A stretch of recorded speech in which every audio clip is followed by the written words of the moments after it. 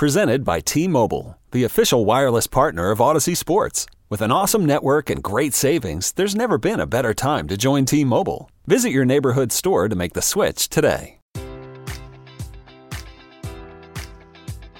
Enjoy all your favorite sports like never before at BetMGM. Sign up using code Buckeye and receive up to $1,500 back in bonus bets if you don't win your first bet. When you register with BetMGM, you'll get instant access to a variety of parlay selection features, live betting options, and the best daily promotions in the business. And with BetMGM at your fingertips, every play and every game matters more than ever. Place your money line, prop, or parlay bets with the king of sportsbooks today. Sign up using code Buckeye and receive up to $1,500 back in bonus bets if you don't win your first bet. BetMGM and GameSense remind you to play responsibly. 21 plus and present in Ohio, subject to eligibility requirements. Rewards are non-withdrawable bonus bets that expire in 7 days. Gambling problem? Call 1-800-GAMBLER. In partnership with MGM Northfield Park.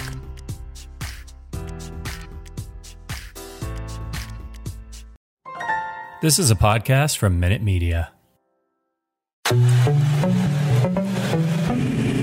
It's the Knicks, Jets, etc. podcast with Alex Trateris, John Malika, and Ricey on the beat. Let's go.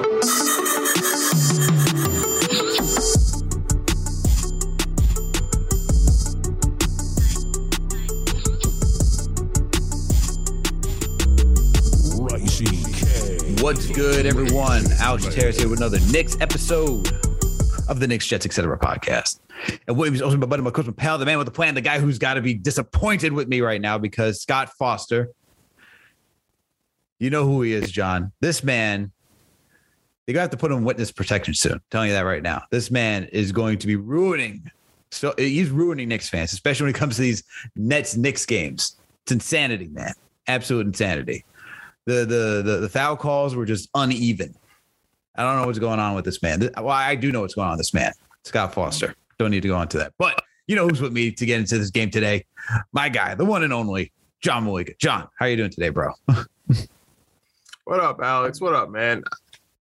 I am very disappointed coming off this game, but I don't think the calls were too egregious, too unfair. I just have an issue with the Mitch call at the end there. You want to give KD the fouls and the dunks. I get it.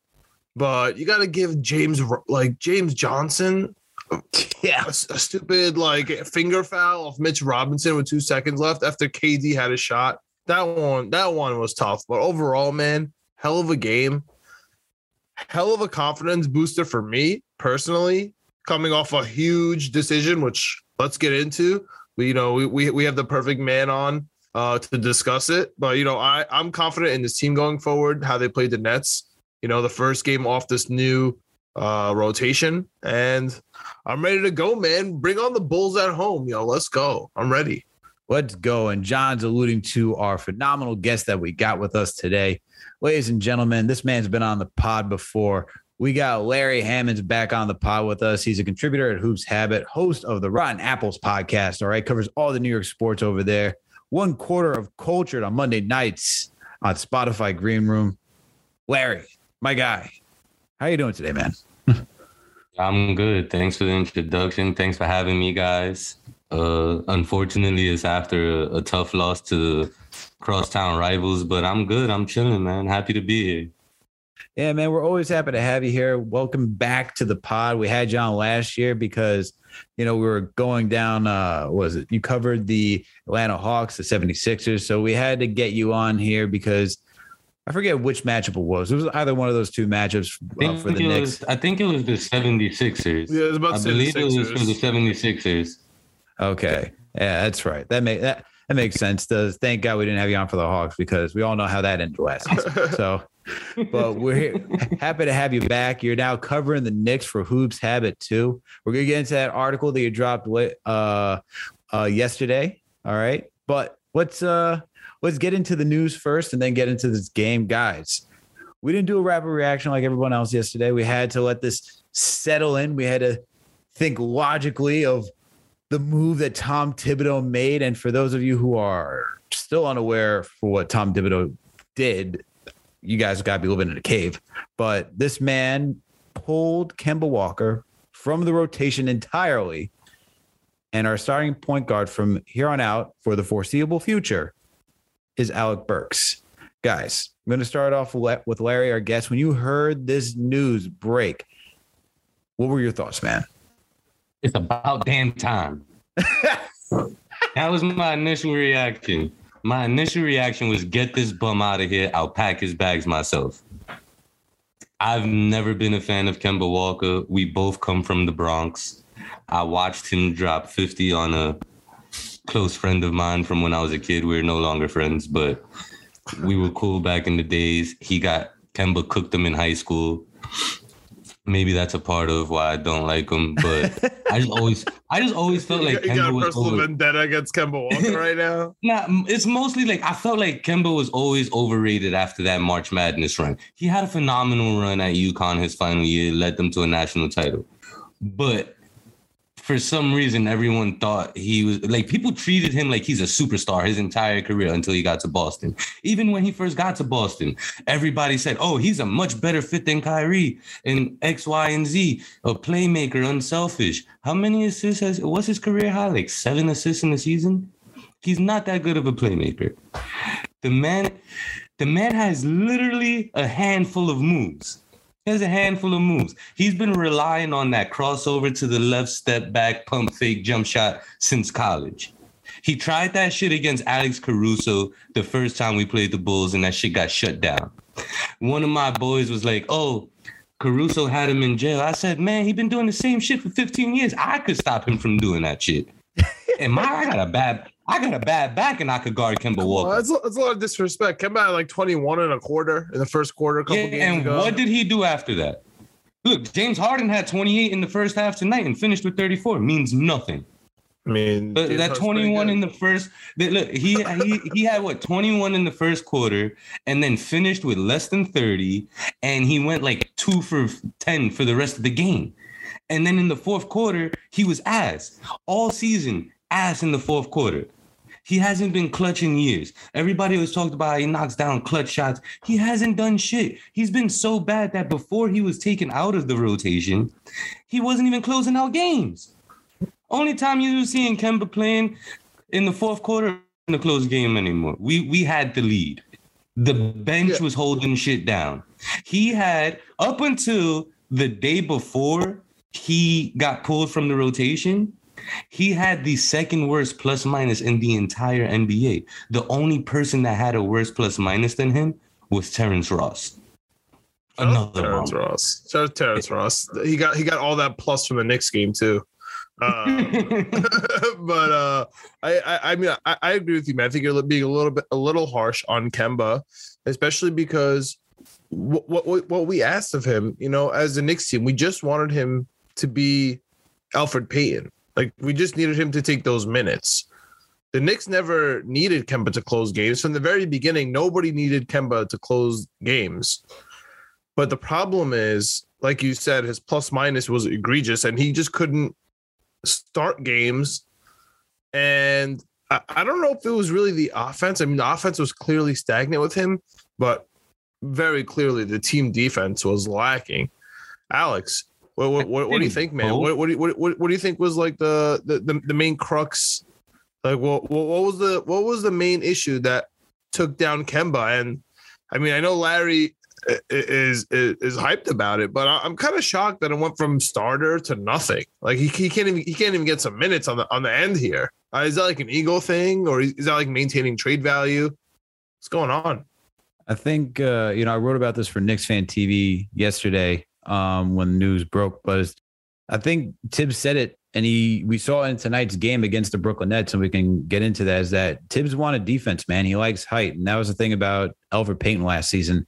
Elfrid Payton's a 6'6" guard, has some wingspan. That's why he left him in there. He wants to make sure that the guard, whoever our point guard on defense is guarding, he wants to make sure that in ice situations, they can't pass it over guys to the corner for the 3-point shot, right? That's the whole point of ice, is to try to force like the most difficult pass.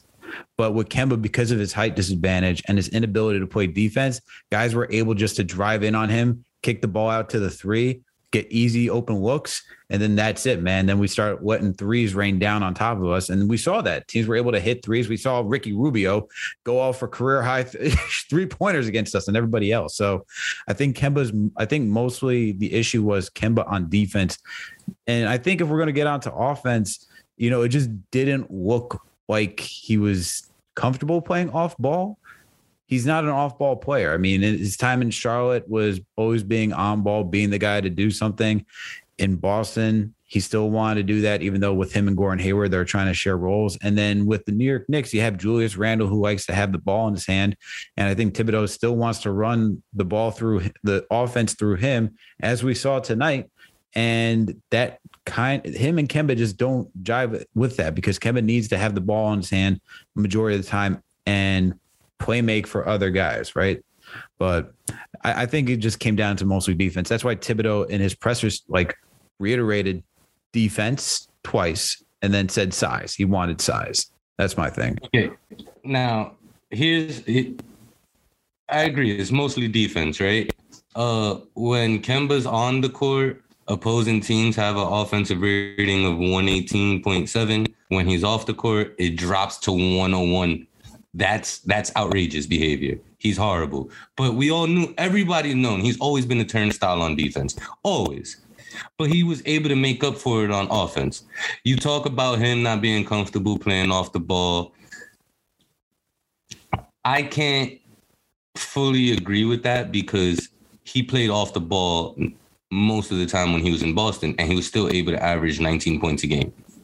He averaged 20 his first year in Boston. He averaged 19 his second year in Boston. He's a really good catch and shooter. He's shooting he was shooting 41% from three before Thibodeau took him out the rotation.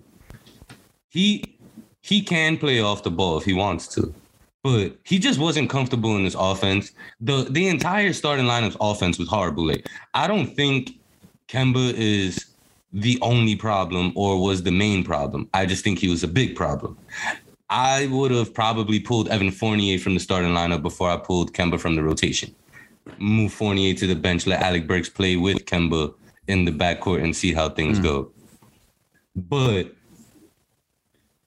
I'm okay with it. It shocked me that he just went straight, like Malika said, he went straight from being a starter to completely out of the rotation. It shocked me, but it also makes sense, because when you look at his health the last 3 years, and then you look at his production, right, with the Knicks, Kemba is in the Derrick Rose stage of his career, where if you play him in doses, you have him come off the bench, he can be that spark plug. He can be highly effective and impactful. The problem is this Knicks roster is not built for him to come off the bench. Mm-hmm. You can't have him and Derrick Rose on the court at the same time. Teams are going to torch us. Yeah, but why couldn't you switch up Kemba for D Rose? I'm okay with how he played out. I'm just curious. D Rose is not a starter anymore. You put D Rose in that starting lineup, give it a week before he's on the trainer's table for good. Yeah. Okay. That's what I'm saying. That's why I said the Derrick Rose stage of his career, because it's when you can put him in situations where he can be highly effective. Derrick Rose, he has the potential to win Sixth Man of the Year. But you put him in that starting lineup, while you won't lose anything on offense, you're going to lose a little on defense, right? But you're also risking him getting hurt. Remember when he was in Detroit? He was effective when he was playing 20, 25 minutes a game. As soon as they upped it to 30 minutes a game, he got hurt. You got to manage his workload because he's old and broken. Kemba Walker's knees are not going to allow him to play 30 minutes a game anymore. Not. But the Knicks roster is not built for him to come off the bench. It was built for him to replace Elfrid Payton, like you said. IQ can't run the offense. He's shown that already. And he works well with Derrick Rose. They feed off of each other. They allow each other to take turns playing on and off the ball. Derrick Rose needs somebody to force him to play off the ball. You have to have another point guard with Derrick Rose because he plays with tunnel vision. Kemba Walker's too small. He's shown that he can't guard a fly.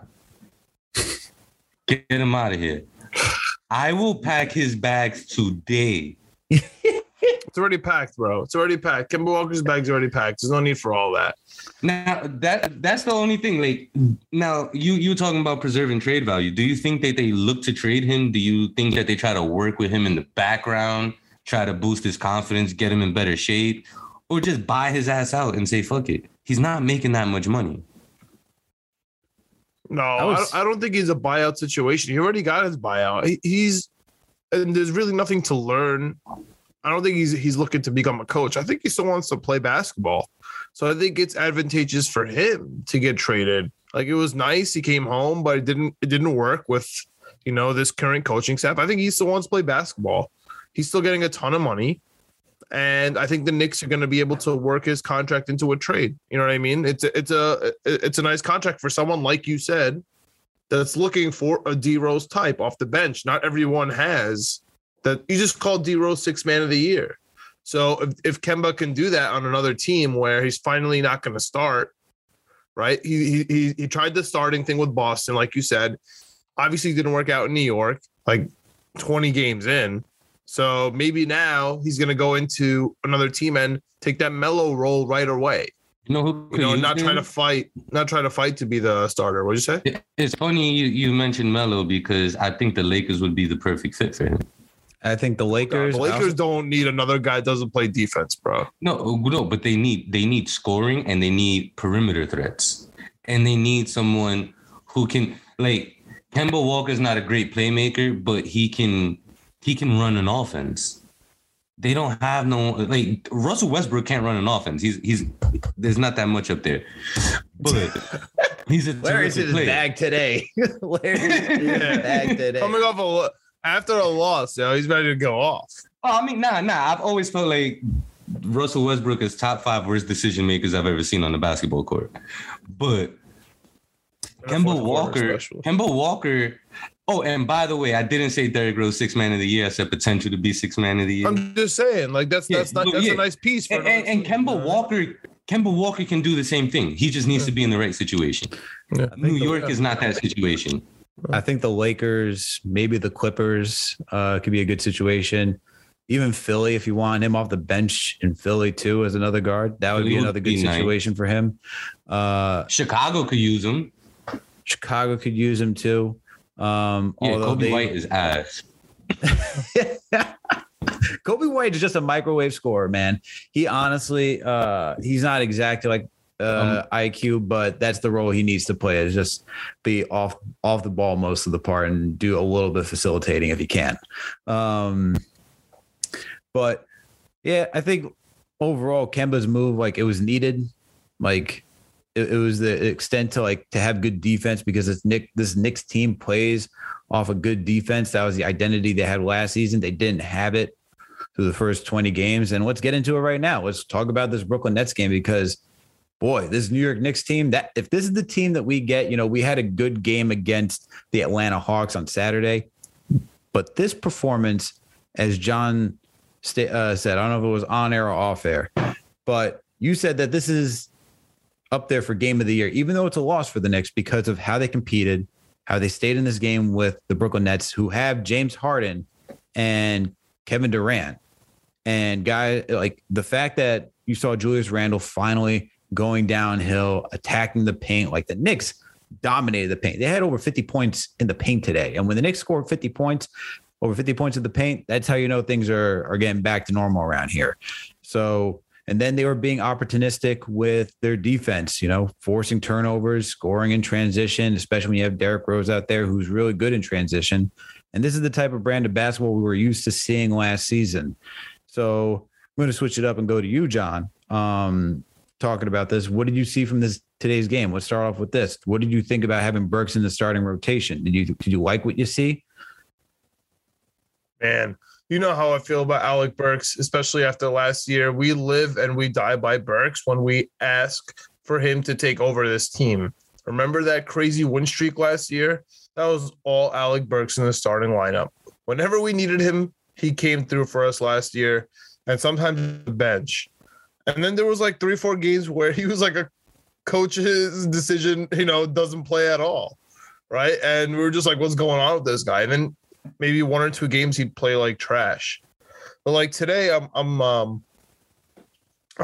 think I'm in one of the only group chats in America with actual Nets fans, right? And I honestly outnumbered in this group chat by more like diehard Nets fans. But anyway, like they're like, who is this guy Alec Burks? Like he's coming in and he's killing it. Like it feels lucky. That's the same exact thing people were saying about Alec Burks last year when he had like 3 or 4 games where he was looking like absolute star at point guard. Yes, he can't sustain it the whole year, but none of this is shocking to me. Those flopping offensive foul calls, like that's Alec Burks to the max. Like him getting those 3-pointers, that's Alec Burks. And he really just like shuts his mouth and like facilitates. He doesn't really do much. You know what I mean? He gets the ball on a rotating 3. He banks it in. He just does a little bit of the dirty work. I don't know. Like, I don't know if he could be our starting point guard for the rest of the season because he's going to have really bad games, right? So I don't know where this is going really, but on a day-to-day basis, like today was great. Today, I'm happy with it. Versus the Bulls, it's going to be good. It's going to be okay. But if their Bulls are like game are outpacing us and it's just not working for Alec Burks and they're just like completely running him out of the gym, like what are we going to do? You know what I mean? So it's going to start getting dicey. But for now, I'm okay with it. And I was really happy with today's game, man. It really gave me some confidence. And I'm sure it gave the team some confidence too. Like when the coach makes a crazy decision, especially like everybody loves Kemba. Nobody has anything bad to say about him. And he's in the locker room.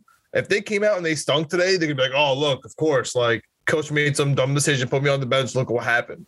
So I'm glad the way it turned out today, even though it was an L.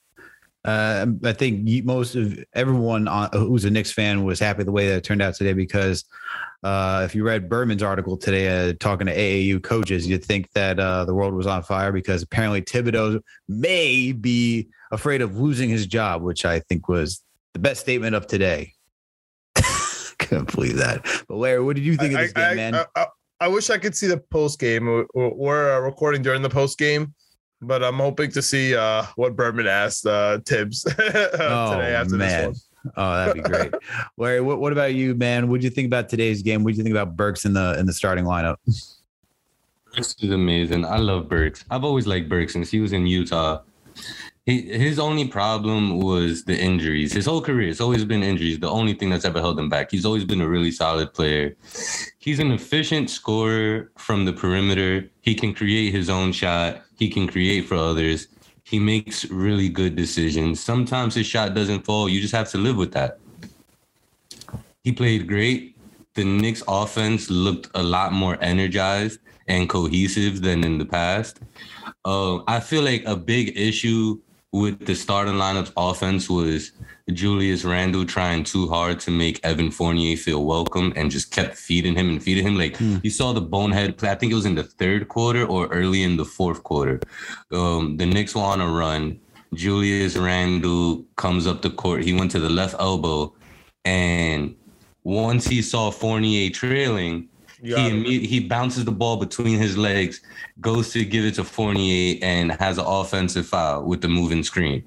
He's always looking to feed Fournier and forgets about everybody else. It's like he really wants this guy to feel welcome. And I get that to an extent. But play within yourself, play within the system, and everything will work itself out. We saw that today. This is probably the most patient we saw Julius Randle all season. Like, he still forced up a couple tough shots, but that's a part of his game. He has the confidence to do it, and we saw last year he can knock him down when he's in the zone. But he wasn't rushing constantly. Like, it didn't look like he was frantic when he had the ball in his hands like we've been seeing for most of the season. So that was also a plus. Horrible officiating. Derrick Rose is an asshole for having them challenge that play, knowing that he smacked Kevin Durant on the arm. And we could have used that challenge because that was a clean block by Julius Randle on Kevin Durant. Your hand is a part of the ball. If they didn't waste the challenge on the Rose play, it's Kevin Durant. I feel you. No, I understand what you're saying, but if they didn't waste the challenge on the Rose play, they could have challenged that play. And that would have lost that one too. I will. The only thing I'll give to you, on of course hindsight 2020, is if we obviously have our timeout, save the challenge and use it on the Mitch play, because that was ridiculous. I can't believe they gave that to, like, you're talking about the refs. It was fine all game. I mean, they gave us a couple calls too. Like, go ask Millsap how the refs were.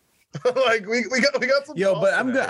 Okay, so the one where they actually called the, what was it, the where he tried to take a charge and he moved. I was like, I don't know if you want to. Okay, I'll take. Yeah, I was like, I'll take that one. I don't know if the second one was tough, bro. Yeah, that's what I'm saying. Like, this is. But for the most part, I honestly thought he was in the restricted zone, but he was not. That was like one of those offensive foul. Well, that's the one. Though. I mean, that's that one they said. The second one, they're saying that because if you're going to take the charge, you got to stand still. Apparently, what he did, he shifted the shoulder a little bit, and that's why. But when you watch it, like, he didn't look like he did it. And I was like, yeah, that was tough. It's weird that the ref caught that. It's weird that the ref caught that on such a bang play. But at the end of the day, if the player tries to avoid the charge and you move to the side, it's a blocking foul. Those. I mean, at least split those with Millsap. Millsap deserves some respect. Honestly, put some respect on Millsap's name. He's washed. He's washed. He's been washed. Listen. When you lose your spot in the rotation to JaMychal Green, it's time to retire.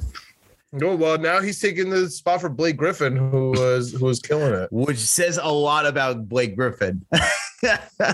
Yes, like, Blake Griffin is playing worse than he did in Detroit. Yeah, well, they got Aldridge been killing it. He is. I love Aldridge. I've always loved Aldridge. He's always been a solid guy. I'm glad that he's back and he's healthy to play basketball, man. I'm happy that LA is back. But good old pick and pop. I can watch that till the day I die. Yo, he's so good at that, man. I wish he stayed in Portland, man. He should have stayed in Portland. I know. Dude, don't say that out loud. I think that's like one of his biggest regrets of his life. Oh, well, he needs to hear it. I was rooting for Portland back then. I was probably Aldridge's biggest fan outside of Portland and Texas. I was a big LaMarcus A guy too, man. Yeah. He kind of exposed Mitch in the low block. Like, Mitch is starting to worry me about his post defense after watching him play against the old LaMarcus Aldridge, to be honest. He did pop out on one, like, once Aldridge was starting to establish the pick and pop, Mitch did start to hop out. And I don't know if he really did contest it, but Aldridge started missing. So I don't know, correlation causation there. If he's just gonna, eventually start missing. Because on the other hand, since we're on this game, like, Kevin Durant starting 2 for 9, like that. The Knicks, even if they had the best defense on planet Earth, they didn't make Kevin Durant go 2 for 9. Like, that was eventually going to change. It's always going to even itself out there. So that's why, like, I'm proud of the way they played, and especially because I'm glad that they were able to defend him at first. Again, making a defensive sub coming into the game, and they started off well on defense. So I'm hyped about next game. The problem is the Bulls play such a different yet similar basketball, especially on offense. Like, they do have DeRozan, who plays like Kevin Durant, but Lonzo Ball does not play like Harden. Lonzo Ball gets the ball fast down the court, and then Zach LaVine has been pretty good. So I'm very curious as to how we're gonna match up against the Bulls team. But they kept Obi and Randall in there for as much as he possibly could. I was really hyped about it. That's why I put this shirt on. I'm really proud of Tibbs, man. Tibbs made a crazy decision where he knew he was going to get heat for it. Mark Berman, like, doing this crazy things, as you said, Alex. And on the other hand, he's playing Obi and Randall. Shout out to Tibbs. Shout out to Tibbs. Even a loss. Shout out to him. Something I've been advocating for since the preseason, because he did that a lot in the preseason. He experimented with the small ball lineup with Randall at the 5, Obi at the 4, and they look great. Obi changes the whole dynamic of the game, and he don't even have to touch the basketball. Just the fact 100%. That he's so athletic and always running the court and not allowing the defense to get into position right away makes a big difference. And I've been an advocate, like, we got to get him on the court more. I know he still has his lapses on defense. He still doesn't have any moves to create for himself, really. But his athleticism, his energy, and the way he plays, he's not a great defender, but you wouldn't know that with the amount of effort he gives on defense. He gives a lot of effort. And the thing about, like, you nailed it right on the head, Larry. Like, Obi definitely changes the dynamic of this team and is just from an energy standpoint alone. And same with IQ, man. Once you bring those two guys in, you just feel the energy just come. The life comes on the life is just on the court because those two guys are ready to run and get out in space and make something happen in transition. And that's why I like with Derrick Rose too. You have him who also wants to push out in transition. Actually, we're going to talk about lineups today. Let's talk about how we ended this game because it was a very interesting lineup. It was Derrick Rose, Emmanuel Quickley, Alec Burks, Julius Randle, and Obi Toppin. It was a blend of like the starters and the bench, like the old, mostly the old school bench because Burks was part of it. But that was just, I was shocked that was like what Tibbs wanted to close with because for the most part, obviously Mitch came back in the game for Obi, but for most of that fourth quarter, it felt like we had that lineup and it was working really well. And once again, going back to what you said, Larry, Obi, just because he doesn't allow the defense to get set, you have to like look for him because he's leaking out all the time. He's ready to get those easy dunks. And we see that, like Derrick Rose finding him in transition for an easy dunk. And it's like easy 2 points. That's the stuff that this team needs. And is always, especially was missing with Derrick Rose, because that's how it just makes the game that much easier. And then you put the pressure back on the opposing team to be like, we just gave up another easy points. Now we got to come back and work to do this again. And then we got to watch out for this guy again, who's just ready to leak out and something to happen. I like it, but I like it. And Tibbs is just, he's adapting, man. He said he learned something. He's learning something. He's using the guys that, he's using the depth on this team. I think the one thing that really not puzzling, but more, I guess I was a little shocked that Grimes didn't get as much playing time. You think that Quentin Grimes was going to get more playing time because Kemba is now out of the rotation. And you would think that he wanted a 3-and-D player, a guy who's aggressive. We saw him come in today. He had that, I think, what was it? He had a foul, turnover, something along those lines. Just a miscue on defense. And I think Tibbs pulled him out. I was like, all right, you're too young for this. I need to stay in this game, as Thibodeau normally does. But I think that's the only thing that I would say I want to see more is just seeing Quentin Grimes get more run with Kemba out of the rotation. But the problem with Grimes is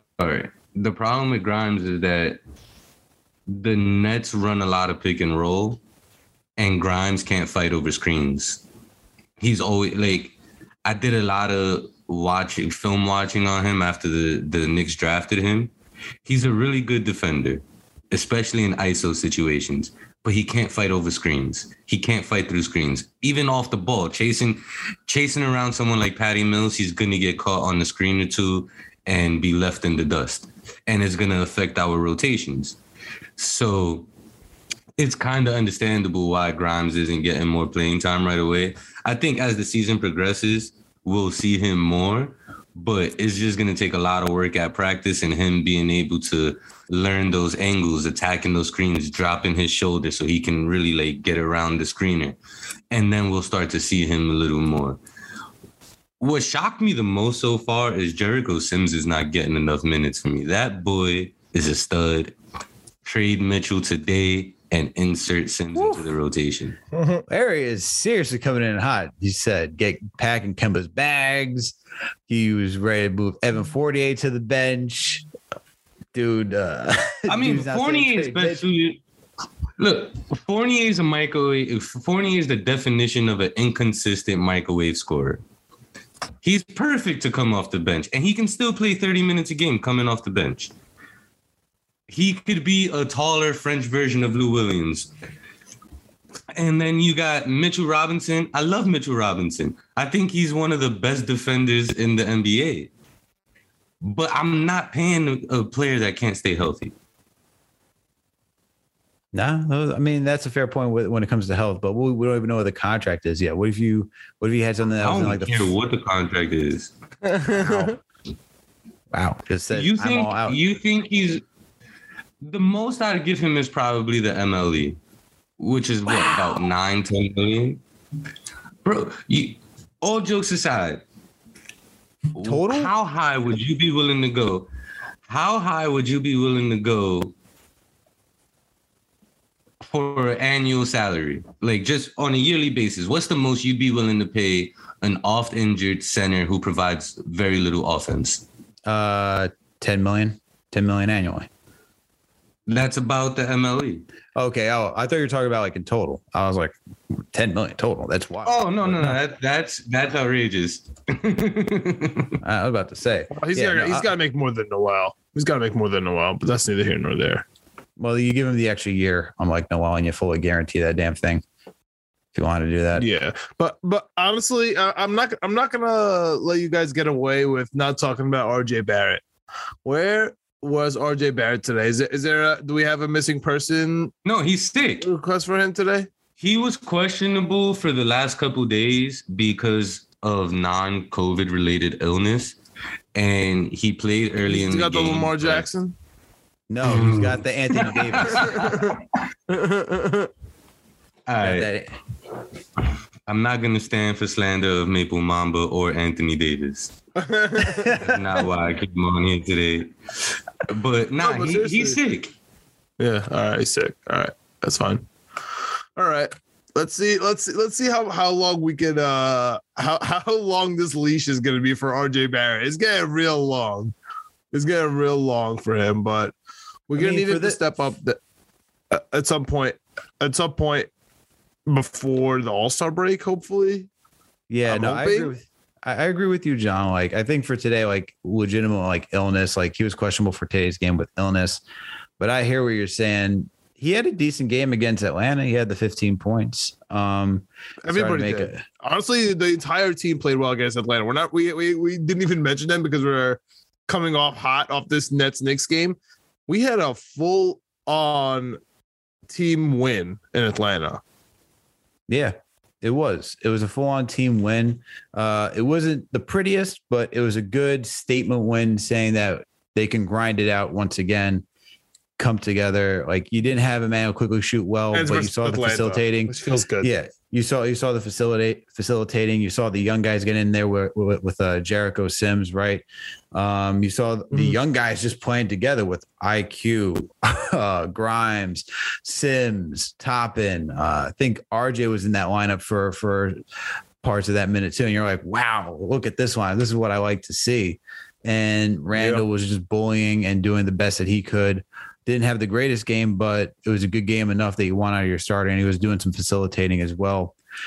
And then you had Burks in the starting rotation, and that's what led to getting Burks to start. But the Knicks have been playing good so far. I know we didn't get the win today, but it was a good game against we had a good game against the Lakers. Rough game against the Suns, but weren't expected to beat the Suns. That team's just on another level. Good game against the Hawks. And not a bad loss, and a heartbreaking loss to the Nets. It was another good game. But John, we've been talking about this game. We've been talking about this, but we got to get into Larry's article because before we get in there, can I defend RJ Barrett? Because I don't appreciate the way you're talking about. What do we do? What's doing? Yeah. What's okay? Let's hear. Go ahead. What don't you like? Go ahead. What don't you like about what we said about RJ Barrett? I don't like that y'all saying that he needs to step it up and all this extra stuff. I mean, you like what you see from RJ Barrett this season. Tell me what you like about his game this season. I think that he doesn't have a defined role on this team anymore. With all the changes that came, he doesn't have a defined role. He plays 40 minutes a game. Yes. What do you want him to do? Yeah. And he's taken less than 10 shots in like 6 games. He's no longer looked at who, honestly speaking, who's the second option on offense? It's obviously Julius is number 1. Who is supposed to be RJ Barrett? It's supposed to be. But he goes 2 for 14 sometimes, man.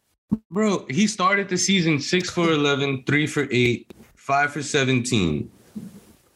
Oh my God. That's horrible, right? Yeah. That's horrible. And then he goes 8 for 15, 12 for 18, 9 for 13. Then he gets 20 shots, 21, 13, 20, then back down to 8 shots a game, 9 shots in the game, 13 shots in the game. I think I've been impressed with possessions from RJ Barrett, but not even close to full. No, I'm not saying he's playing great. I'm saying he doesn't have a defined role. And they need to allow him to be himself and stop trying to force him into being a spot-up shooter. I watched the first 5 to 7 games of the season. 90% of his court time, he was hanging out in the corner. That's not RJ's game. He needs to be able to put the ball on the floor. You have to be able to run plays for him and run plays through him. That's 1. 2, he's improved as a facilitator in the decision-making. Can I just rebut the first point? Very important. Can I rebut the first point? Can I rebut the first point? I think the only reason he's in... So... I just want to say, I think the only reason that he's in the corner waiting for the 3-pointer is because he can't make a shot. And statistically, he was the best corner 3-point shooter in the NBA. So they said, hey, you can't make a shot right now, or you want to go with your theory that you don't have a defined role, which I don't understand. He's been playing like that 40 minutes. First game of the season, though. But that's what he's good at. So they're trying to put him in a position to do what he's good at doing. I don't think this is the Knicks' fault at all. I think that's I think maybe okay if you want to blame the fact that Fournier came in there and he's kind of not meshing with RJ. Fine, I'll give you that. I was thinking that from the beginning, like maybe Evan Fournier is getting the ball where you would rather RJ get it. I'm with you there. That goes back to what I was saying about Julius constantly looking for Evan Fournier. But it's deeper than that. And then you take into consideration that he has more responsibility on defense with Reggie Bullock gone. Now he's the guy that's trying to guard the best perimeter player on the other team. That takes a toll on your body. That takes away from most players' offense. So I think that it's a number of contributing factors to why he's had inconsistent play, especially on the offensive end. But he, 1, 2, 3, 4, 5 games with 20 plus points already. Those percentages are bad in those games. Alex, what do you think? Man? In those games, he shot 53%, scored 20 points, shot 66%, scored 35, 69%, scored 27, 40%, and 38%. Yeah, so two out of those 5 games, he shot poorly. I think the thing with RJ, I think there's a lot. His responsibility is that he's now the top defender. And I think you added it right there, Larry. I don't think his role, I don't think he doesn't have a defined role. I think his defined role is that he's now the top defender on this team. And I think you pointed it out, is that now that he's in charge of guarding the other team's best defender, his offense is going to take a toll because being a two-way defender is not something that can happen overnight. It takes time. This is good. This is the progression of RJ now. He wants to be a two-way defender. Okay, that's great. We saw that with Kawhi to become like a two-way player, right? You saw his defense come first, then the offense came. RJ, we saw the offense first. Now it's taking a dip because he has to go work harder to guard guys like Jason Tatum, DeMar DeRozan, Zach LaVine, all these other guys who are at that position. The wing position is the most difficult position. And so that's where he's slotted at. It's a grueling task night in and night out. That's his defined role. He is still 21. I get that. His numbers aren't there. But at the same time, when you watch him play, he also just fades. Like he also legit just fades and takes himself out of the game. And it's call for the ball, go do something, be that, go ask for it, go demand it. You are RJ Barrett. You are part of this team. You have to go do that as well. And Julius is going to do what Julius does. He's going to facilitate, look for the guy. They talked about at the beginning of the season. You could read that Stephen Bondi article. Fournier and Randall, they want that to be a thing because they want the shooting guard and they want Randall to have that pairing. So we know that's just this pairing that has to work. For RJ to get back in there, he has to know that he has to do that he has to just play his game. If you want to add that Fournier changes the entire like dynamic from like last season, it does, because Bullock isn't a guy that can put the ball on the floor. Bullock is strictly a catch and shoot 3-and-D type of player. Fournier does a little bit more than that. He can attack from all three levels, not efficiently, but he can do all three levels. He can make, plays good team defense, not great isolation defense. So overall, it's a different player that he has to learn how to live next to. But I think it's more than, I think it's all these things. But at the same time, RJ's got to demand the ball. RJ's got to say, I'm here too. Give me my touches, and then go back to doing that snake dribble that worked for him. Go get out in transition. That's the type of stuff that he needs to do. So I think it's a lot of factors. But I think for RJ, he just has to be a little more aggressive. And speaking of aggressive, I'd like to see him be more aggressive. And speaking of being aggressive, Larry, we got to talk about this article of yours, because you decided to grade the New York Knicks offseason move so far. And, you start off with giving Nerlens Noel, based on his play and contract, a B-. You give Taj Gibson a B. You come in here and give Evan Fournier a C-. So I want to start with this one. The first two I'm okay with. I'm okay with. John, are you okay with the first two? B- for Noel, B for Taj Gibson as signings and how they played so far? Yeah, I mean, you want to give I love Taj Gibson with all my heart, but give him a B. I mean, sure. Yeah. Okay, so we're on the same page. Only reason why Nerlens Noel and Taj Gibson that didn't get an A is because of how much time they've missed. I'm ready. I'm ready to trade Noel, but that's on me. Like he has done. We paid. He gave us his all last year. We paid him for his troubles. I'm okay with moving on from Noel. I think we hit the ceiling with him last year. Man is playing through a knee injury with the Steve Austin brace on, and you saying I'm ready to trade him? Wow. You know why? You know why, Larry? Because he's had that for now one entire year. Every single game I went to last year, he looks like the Michelin Man after every single timeout with the ice on every single joint on his body. He's got a medicine ball. He's doing all these things. I get it. He gave us his all last year. And now he paid him money and he's doing the same thing. Like, at what point are we going to be like, yo, maybe he's just injured, or maybe he can't catch because his fingers are broken? Like, when are we going to like come to this realization? John is I love him. I love Noel, but you got to be a realist sometimes, man. So John's just upset because he saw Valanciunas go off the other night, and we have two centers right now that just can't stay on the court and stay healthy. Oh my goodness! If we traded for Valanciunas, we would be the number one team in the East. But that's neither here nor there, man.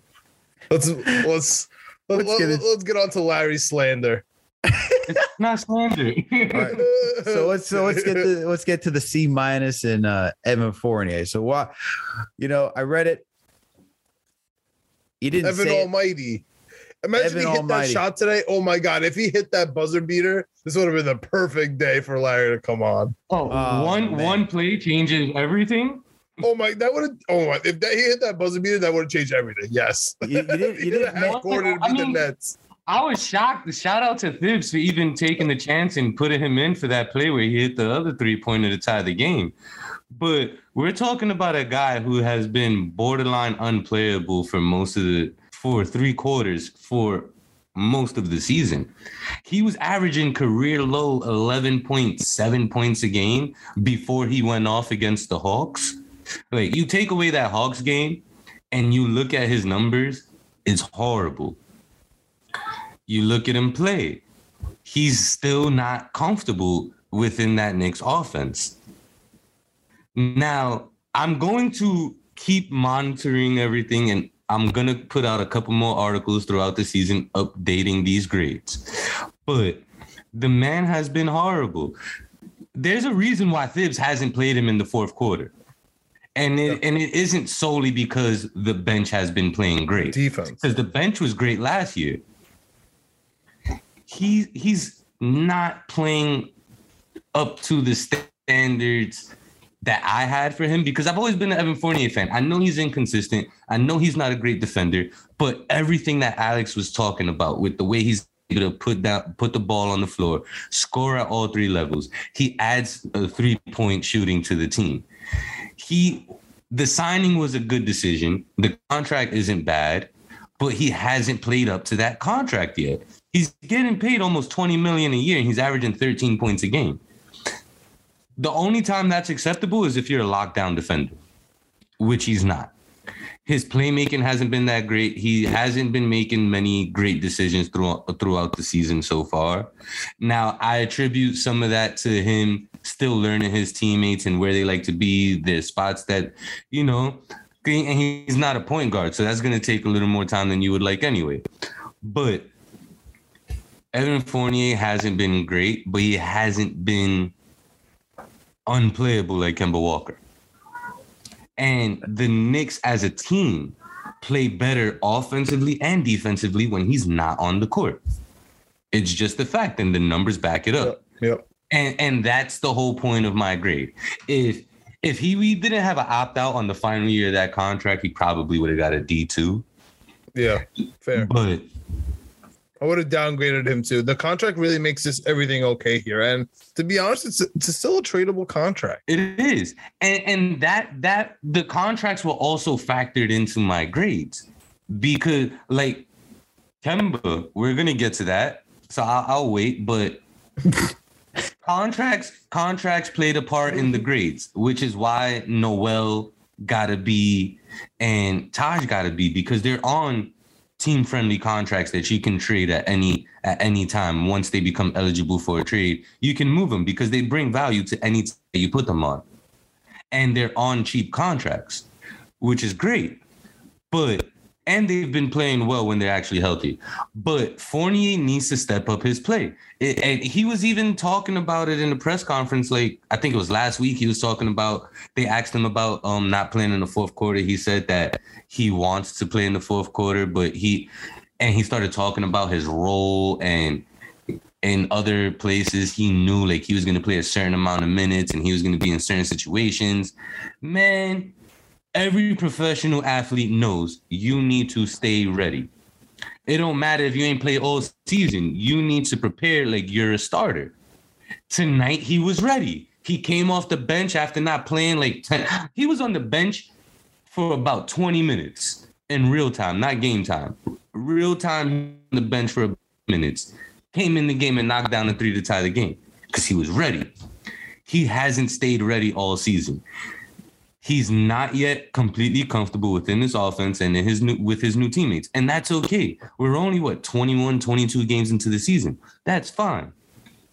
These grades will be updated. If he improves his production and his play, the C- will improve. If not, he might end up with an F. Who knows? School's in session and Larry's going to keep upgrading these grades. Exactly. Professor Hammonds is here. Yeah. All right. Moving on to the next one. We don't need to go on too much into this one because this guy's been playing great for his contract value and just for this team. Derrick Rose get the A+. Got number 4 back there too, just because he's been phenomenal this season. Even tonight, just coming back off an ankle injury and still being phenomenal. Well, here's the last one. Last grade. Besides telling the coach to challenge, right, Larry? Say that one more time. Besides telling the coach to challenge. Oh, he gets downgraded to an A for that coach. Well, we're at the one that really is going to, man, Kemba's just getting the raw end of the deal of this podcast. Kemba Walker gets it's because of Tibbs, man. Tibbs has enabled us. Yeah, he has. He certainly has. But he didn't need Larry didn't need Tibbs' approval to get into this. I know. So prior to this move, validated him. Yeah, no, it really does. It has emboldened Larry in his decisions. So last one, Kemba Walker gets a D. My man, you said in this piece that he could have gotten an F, but the contract was friendly. And that was the only reason that he got a D. I meant it. Yo, like I savage. Huh? He's not wrong on the contract part. He's Like, not if this was wrong. a real contract, we'd be having a different conversation today. Oh, we'd be pissed. We'd be pissed right now. Even when he got signed, everybody was like, oh, and it's only for 2 years, 17 mil. This is great. He was expected to have a reduced role. He wasn't going to be asked of as much as he was in Boston and in Charlotte. Everybody knew that. So it's no surprise that like his shot attempts are down and his usage rate is down. But his efficiency is down as well. He 42.9%, which is right around it's actually slightly above his career average, which says a lot. Like everybody loves Kemba. He's a career 41% shooter. How is this man great? He has a go-to move that he's been using for 15 years. And it's really his only move when you sit there and think about it. Crossover, crossover, crossover, step back. Crossover, crossover, behind the back, step back. 9 times out of 10, that step back is to the left. What you saying? Championship. No playoff victories. That's good. That's good. How many playoff series has he won? I'm not here. I'm not here for the Kemba Walker. He was with the Hornets, bro. All right, and he was also in Boston with Jason Tatum and Jaylen Brown. No excuses. You played for some great coaches. You've had great teammates. Like, come on. We talk about when he was in Charlotte. Injuries were the only thing that held that Charlotte team back for a few years in a row. Come on, they had Nicholas Batum. They had Dwight Howard. Marvin Williams is better than he gets credit for. He didn't play for a great Hornets team, but the team wasn't as bad as it was before he got there when they were still the Bobcats and everything. Like, there was a point in time where they were legit a poverty franchise. Now, they didn't put the best pieces around him for most of the time he was there, but they tried to build around him. The problem with that is, one, it's very difficult to build around a point guard that's not a generational talent. Listen, bro, they drafted Sean May. That's two. They what? They drafted Sean May. Did they not draft Sean May before him, though? Is that before him? Wasn't Sean May was out of the NBA before Kemba Walker graduated from UConn. I'm just saying, the Hornets have the Hornets ever made a good draft pick? But they got Frank the Tank. They got LaMelo Ball. That was after Kemba. I'm talking with Kemba. With Kemba, Frank the Tank. Like that's the guy that was gonna take him over the top. I mean, come on. They made some good. Kind of tough. He was an all-star. You talk about like I said. All right, now that's another thing. Kemba Walker, you move Charlotte to put Charlotte in the Western Conference. Kemba Walker's a zero-time all-star. Zero-time all-star. He's a multi-time all-star because he's played in the East his entire career, and for majority of his career, the East didn't have that many elite guards. Look, in Kemba's best statistical season, he shot 43% from the field and 35% from three. But he averaged 25 points, and everybody's like, oh, he's a midget averaging 25. He has to be elite. No, he's an overrated, undersized NBA player. Like, he's always been overrated. He's a good player, but he's overrated. Yo, he only made 4 All-Star games, and he's played in the East his entire career. This is wild. This is absolutely wild. I just gotta tell you something. You know that RJ Barrett's also played in the Eastern Conference his whole career. All right, now look at the. I'm just throwing that out there. Look at the wing players that are in the East for the last 3 years.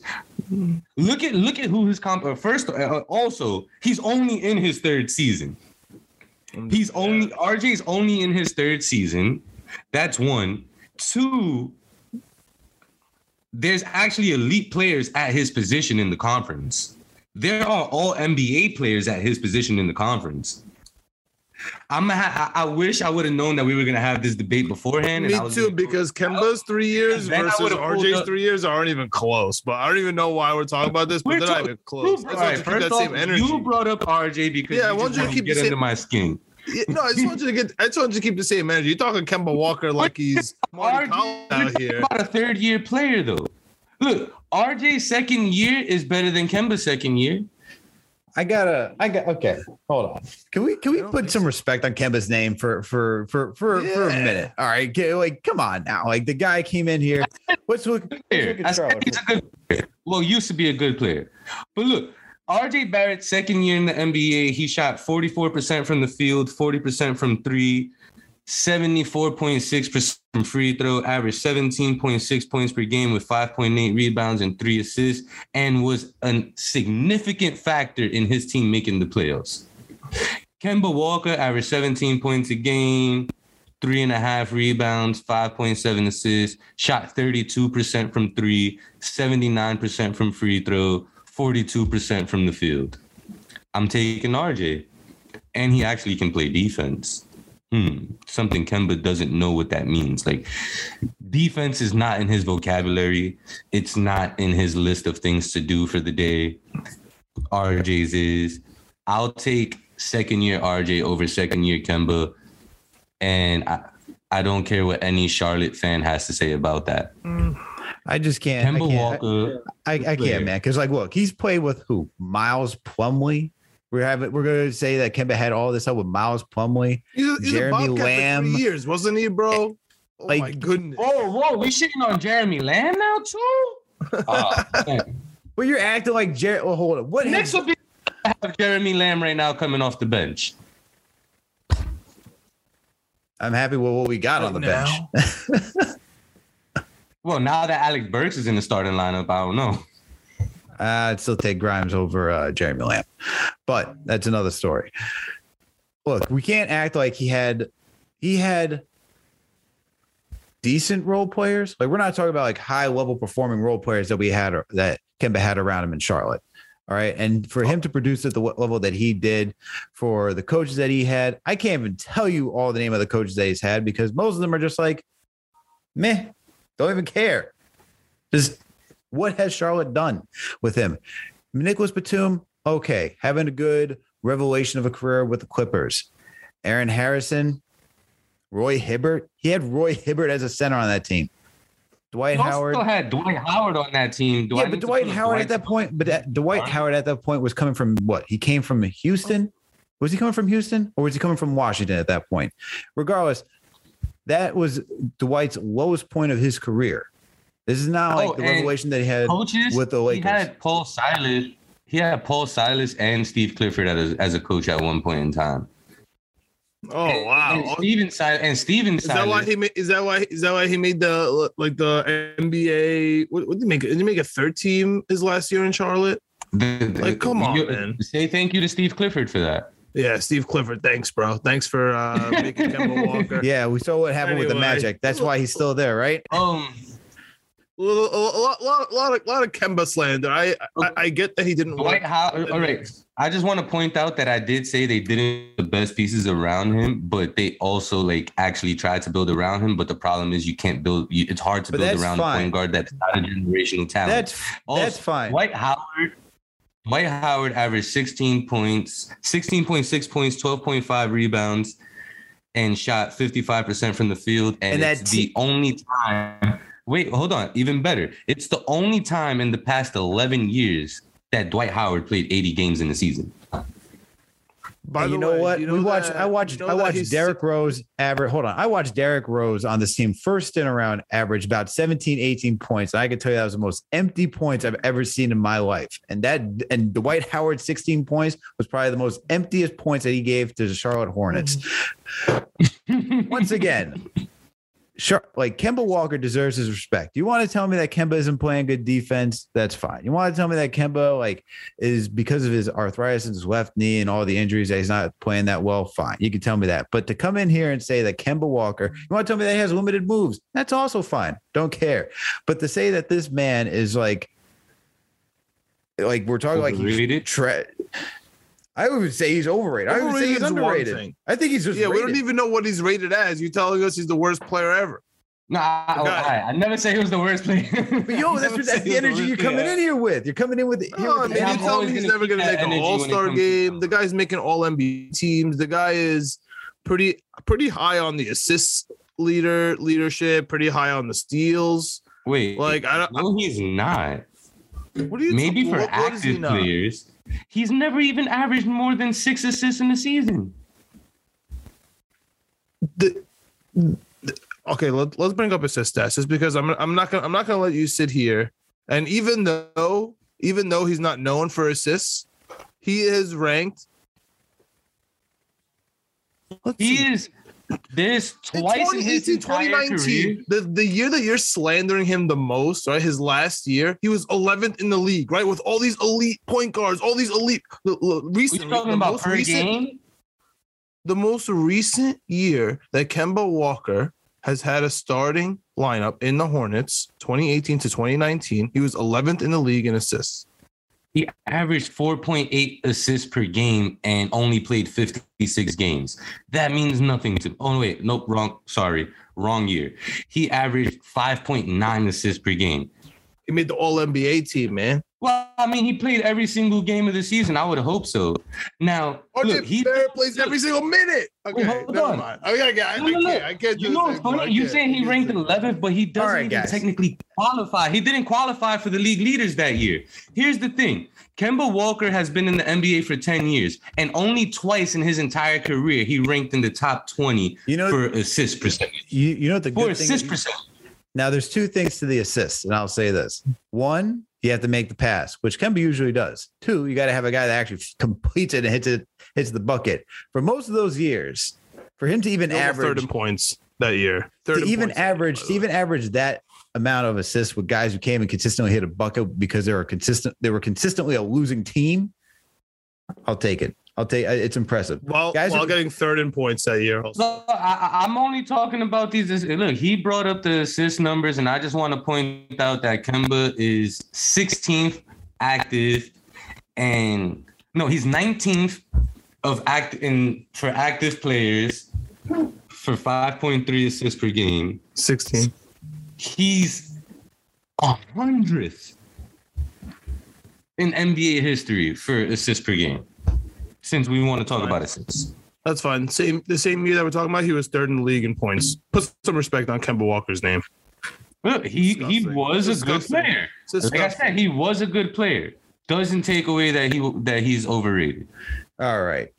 That's enough Kemba slander for today. That is enough. We're gonna keep this train moving, and we're gonna end this thing as we usually do, going up with the upcoming slate because Kemba Walker's still a good point guard. That's it. That's the last thing we're gonna say. We know he's struggling this season. He can be a good six man, as we talked about.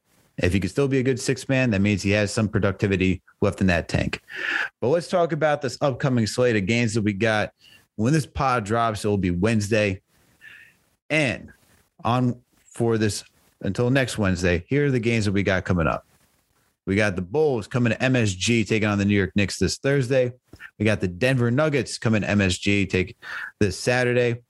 We got the Knicks then going on the road. Looks like for a short mini road trip, they're going to San Antonio next Tuesday.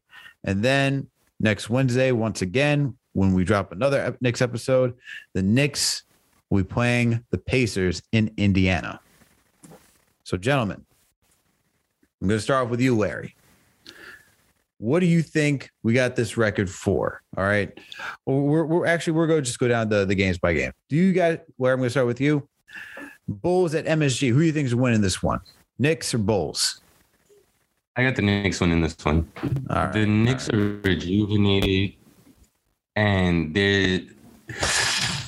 we've played the Bulls tough twice already, 1-1, if I'm not mistaken. It's only been 2 games, right? I didn't miss a Bulls game again. I believe it was just 2 games, 1-1 against them. They've played them tough both times. And the energy, if they have the energy that they had tonight, I think we're going to win. Okay. John, what about you? What do you think for this one? What do you got? Yeah, I got to bounce back. W against the Bulls at home. Yeah. We got to get this home record fixed. I agree with you. I agree with both of you guys. Even when we had y'all G's on last week, we discussed this Bulls game, and we still have the Knicks defeating the Bulls from our last pod.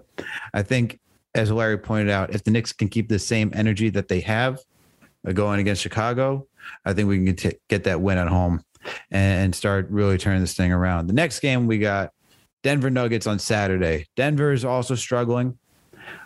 They're out. They don't have Michael Porter Jr. He's getting back surgery.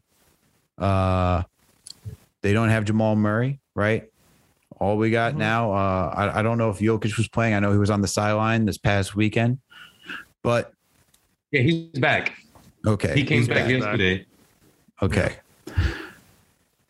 What do we got for this game? We haven't beaten Denver in a while, but what do you guys think? This time I'm going to start with you, John. What do you think? What do we got here? Because we're going against your boy. We're going against Jokic. Yeah, but dude, Denver hasn't won a game in a while. Denver's on a really bad losing streak right now. They lost to the Bucks, the Blazers, the Suns, the Bulls. They beat the Sixers. They lost to the Mavericks before that. They've been on a pretty bad skid. They did beat the Heat last game. That was a really good game by the Joker. I think they're gonna kill the Magic tomorrow, and then lose to the Knicks. They're on a pretty heavy road trip right now. Miami, Orlando, New York, Chicago, New Orleans, San Antonio. Wow. I think this could be a game where the Knicks kind of sneak in a 1 o'clock win here versus a Denver team that's traveling.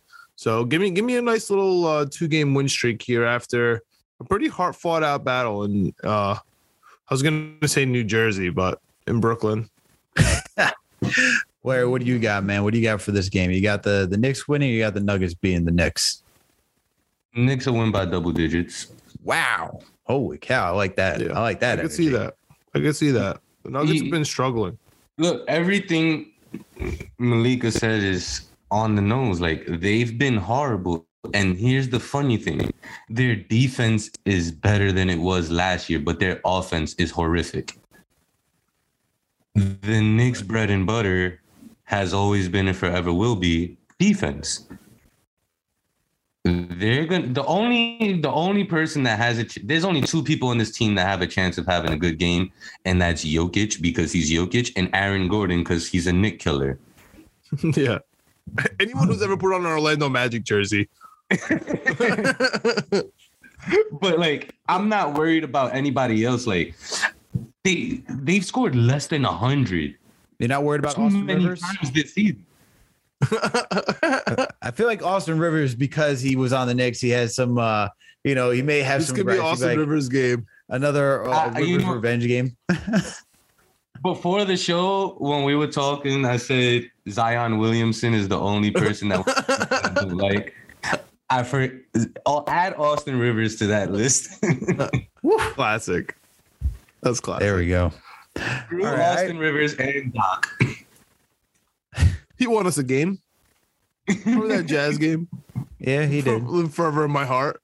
He did, and he was hot. He was hot that second Jazz game, man.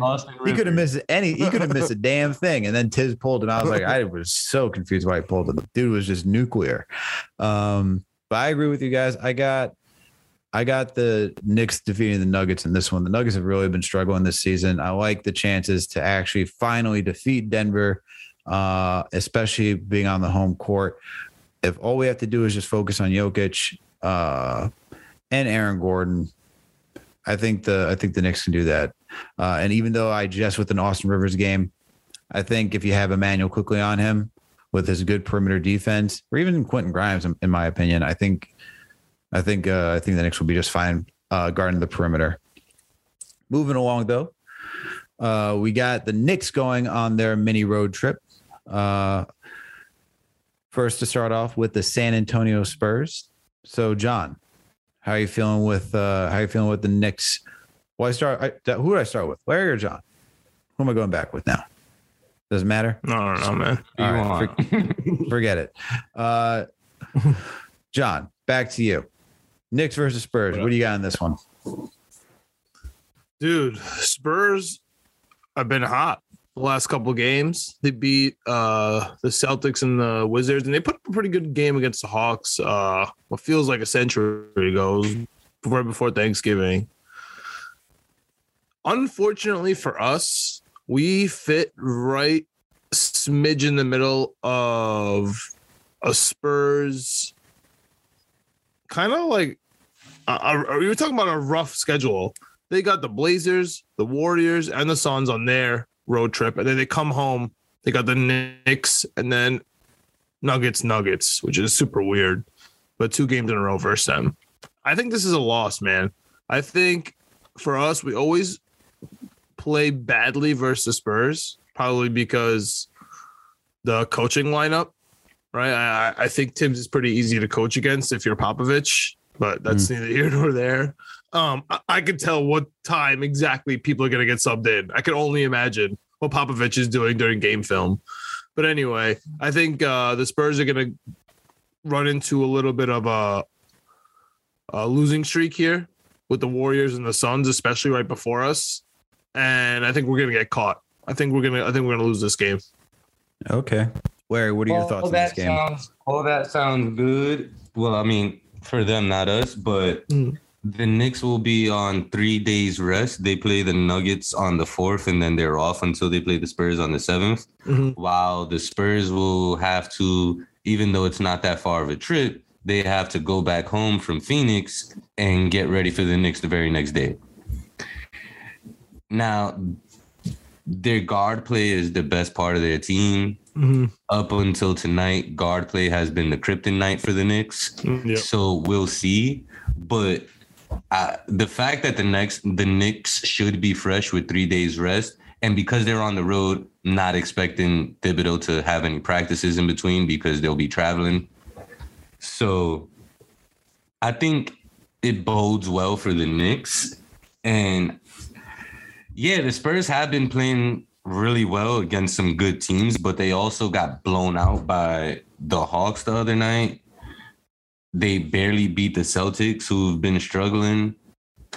I'm not worried about this game too much, especially given the fact that they'll be on the second night of a back-to-back. I think the Knicks win a close one because Popovich isn't going to really let the game get away from them. Knicks win this one. I think they go on a 3-game win streak, to be honest. Okay. The Bulls have a chance in beating us, but I think they go on 3-game win streak, and then the toughest matchup will be the next one. Pacers. Okay. Yeah. I'm gonna stick with Larry. Actually, I think the Knicks can catch the Spurs on this one. The Spurs have been playing well as of late, but as Larry pointed out, they struggled against the Celtics, who are also struggling, especially since they don't really have a playmaker. And I just think looking at this team and having such a slow start that they're having, I don't see them really start gelling until middle of the season. And based on, even though they're in the Western Conference and it's much more, it's a tough conference. It's top heavy, but it's still a tough conference. I still think the Knicks can get the Spurs in this matchup early in the season. But moving on to the next matchup, talk about the Indiana Pacers. Larry, I'm going to start with you, and you already alluded to it that you think that Knicks are going to lose this one. Why do you think the Knicks are going to lose this one?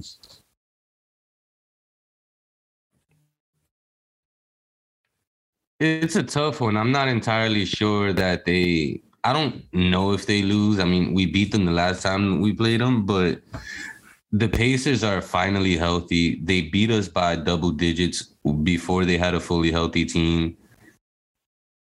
Early in the season was the first couple weeks of the season. They lost by 13 to the Pacers in Indiana. The last time we played them, I believe we were at home and we won that one, but not by much. Carlisle's a great coach. They play terrific defense. They move the ball. They're not the most talented roster, but they play basketball the way you would like basketball to be played. If you're a fan of basketball, that's how you want your favorite team to play. Tough defense, ball movement, creating easy open looks for everyone. The fucking point guard, Malcolm Brogdon, is such an amazing player. He's so underrated. Such an amazing player. The way he defends, the decision making, his ability to score and make it look. He reminds me of Kawhi Leonard when he's scoring the ball. And not that he's as good as Kawhi Leonard, but it just seems like nothing you throw at him really phases him. and you can never really speed him up, throw him off his game. And like I said, they're healthy now. They're healthy, and that's a scary team with Carlisle running the show now. They have a legit head coach running the show now. It's not that dude from last year. I know. Yeah. So it's a speak my language, Larry. Speak my language. I've been praising. Be careful praising the Pacers here, man. You're gonna get slandered just like me. I've been praising them all year. As soon as they got Carlisle, and the Levert trade was sick. I'm really scared of this Pacers team in general. Maybe not this specific game, but I am scared of this Pacers team, man. They're coming. You mentioned trading Nerlens Noel earlier. If we could package like Noel, Kemba, and yes, and I throw in Mitch too. I give you whatever you want for the most part. There's only a few things I would have off the table if we were able to get Miles Turner in a trade. Carlisle definitely wants Mitch. I'm pretty sure he wants nothing to do with Nerlens Noel after what went on in Dallas. I think he's like suing Dallas. So I don't think he wants anything to do with that. But I know that Rick Carlisle goes to sleep dreaming about Mitch Robinson. I could guarantee that. That's like his prototype center. But I actually think, although I agree with you and everything you said with the Pacers, I think this is going to be a W for the Knicks. And I think this is why, another reason why this is going to be an L versus Spurs, because on the back-to-back, Tuesday, Wednesday, they're traveling from San Antonio all the way to Indiana. It seems pretty unfair. I feel like I think they're waiting for this Pacers game. If you remember last time they played, it felt like a 90s Knicks game. I think that they feel that as well. It was like it was chippy at the end there too. There's always been a little rivalry between Sabonis and Randall. This is the typical RJ game. Like, this is where RJ gets up, plays down and dirty. I got to get this win. So give me 3-1 with the Spurs loss. And then we got the Raptors coming. I know I'm looking ahead, but we never beat the Raptors. So we'll probably catch that L2. But for now, for our purposes, give me the Pacers win after the Spurs loss on the back-to-back. I talk so much trash about the Raptors on Twitter, but they beat the Knicks every time. Every time, bro. Every time. Every single time. Gross. But yeah, I'm gonna have to go with Larry on this one, with the Knicks losing to the Pacers, because I think this is just a matchup where we're just keep going back and forth. Pacers, guys. Ugh. I mean, I don't want to. I love nothing more than when the Knicks defeat the Pacers. I hate you, Reggie Miller. I need it. I hate listening to Reggie Miller today too. He's so annoying. Yeah, goodness gracious. But he said Brooklyn Knicks one time. I caught that. He's annoying. Yeah, he's trying to be funny. But yeah, I think based on I agree with all your points on the Pacers. They're a good team. They're starting to gel. They're starting to get into that. They're 9-14 right now. They're on the rise. The team is starting to come together. And I just think that this is also just a matchup where they go back and forth. Like, we win one, you lose one, or we win one, we lose one, we win one, we lose one. That's just kind of how this matchup feels. This team is just I feel like these teams are too evenly matched too, which is why we get that 90s feel. The whole point of these two teams is to play team basketball, even though we do a lot more isolation than the Pacers, and play gritty defense. Yeah. And if it's going to come down to isolation, even though there was better ball movement today, if we're going to go to a grinding halt, this is just a game for the Pacers to come in here, keep moving the ball around, catch us on catch the Knicks on their heels on defense, and just keep attacking. That's just how I kind of feel this game going. Also, you look at it, it just stinks to look ahead because you talk about it being a back-to-back. The one thing I will say, if I'm going to say back-to-back, we are actually winning the second back-to-backs and not losing the first games, which is very interesting. Twice already. That's what I'm saying. What I'm saying. Twice already we've done that. This way. Yep. And we close the third quarter today, Alex. Things are changing. Yeah. No, I know things are trending in the right direction, but I could see that. That's the thing I would give you, John, is that I could see that's the one. So annoying, where I could see that. How do the Knicks lose and we're feeling good, and the Jets win and we're feeling bad? What the hell's happening? So annoying. It's New York sports, man. It's New York sports. But on that note, just to recap, all of us got this team going 3-1. Larry and I are on the same page, going Bulls, with the Knicks being the Bulls, Nuggets, and Spurs, and losing to the Pacers. John is going with defeating the Bulls, defeating the Nuggets, losing to the Spurs because they're looking ahead to defeat the Pacers the next day on the back to back. All right. The Spurs guys, are nasty. Yeah. All right, guys. I think this is a good place to wrap it up. So, Larry, please let our listeners know where they can find you, your work, everything. And thank you, man, for coming on to the show and giving your hot takes. That's why we bring you on, man. All for the hot takes. Spicy today. You can catch me. You can catch my articles on hoopshabit.com. I cover the Knicks and general NBA stuff. I host the Rotten Apple Sports podcast. Comes out most of the time. We put out an episode once a week, every Thursday, but every now and then, like this week, we put out multiple episodes. If you see my background, Mad Max. Let's go. We met now, so we had to talk about that. I also am 1/4 of the Cultured Show on the Spotify Green Room app every Monday at 10. And I also host the Brink the Bank podcast with my boy Dion Hill and Xavier Santos. It's a gambling podcast for sports. Guys, I appreciate it. Thanks for having me. It's always fun talking with you guys. Much appreciated. Much love. Appreciate it, Larry. Thank you for coming on, man. But everyone, thank you for tuning in for another Knicks episode of the Knicks, Jets, Etc. podcast. And you know what to do if you're listening to this podcast. If you listen to this podcast, or if you're listening to this podcast right now, please make sure to give us a 5-star review and to leave a comment if you listen to us on Apple Podcasts. But if you don't listen to us on Apple Podcasts, it's okay. We're on Spotify, Google Play, Amazon Alexa, Stitcher, you name it, we're there. On top of that, you can also find us on YouTube. So make sure to go to the channel, subscribe, hit the like button, hit that notification bell, so that way you know when all these new episodes drop. And while you're there at the YouTube channel, you'll see that we have another podcast, Winning Picks Weekly. It's also part of the Fan Side and Minute Media Network as well. We got John and we got our video producer, Greg, going down the weekly slates for the NFL, NBA gambling coming out soon. All right. These guys were on fire last week. They're trying to keep this streak going after going 3-0 on Thanksgiving Day. These guys are trying to keep it going. They had a good week overall. If you listen to the podcast, they've been killing it right now. John more Greg, so, but we had a good week. Yeah, John more so than Greg. Right more so than Greg. Sorry, Greg. But definitely go make sure to check that out.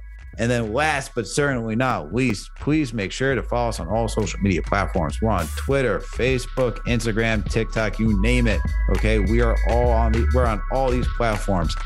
Thank you, everyone, for tuning in for another Knicks episode of the Knicks, Jets, Etc. podcast. We'll catch you later this week for the preview of the New York Jets game. Jets, Eagles, baby. Let's go, Knicks.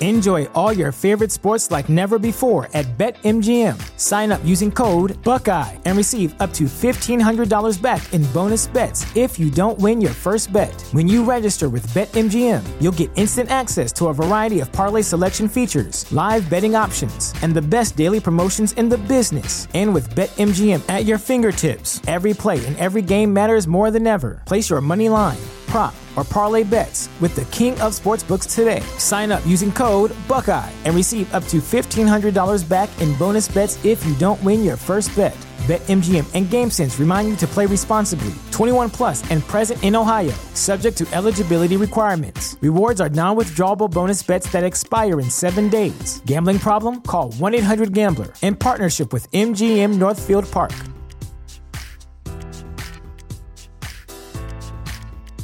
Presented by T-Mobile, the official wireless partner of Odyssey Sports. With an awesome network and great savings, there's never been a better time to join T-Mobile. Visit your neighborhood store to make the switch today.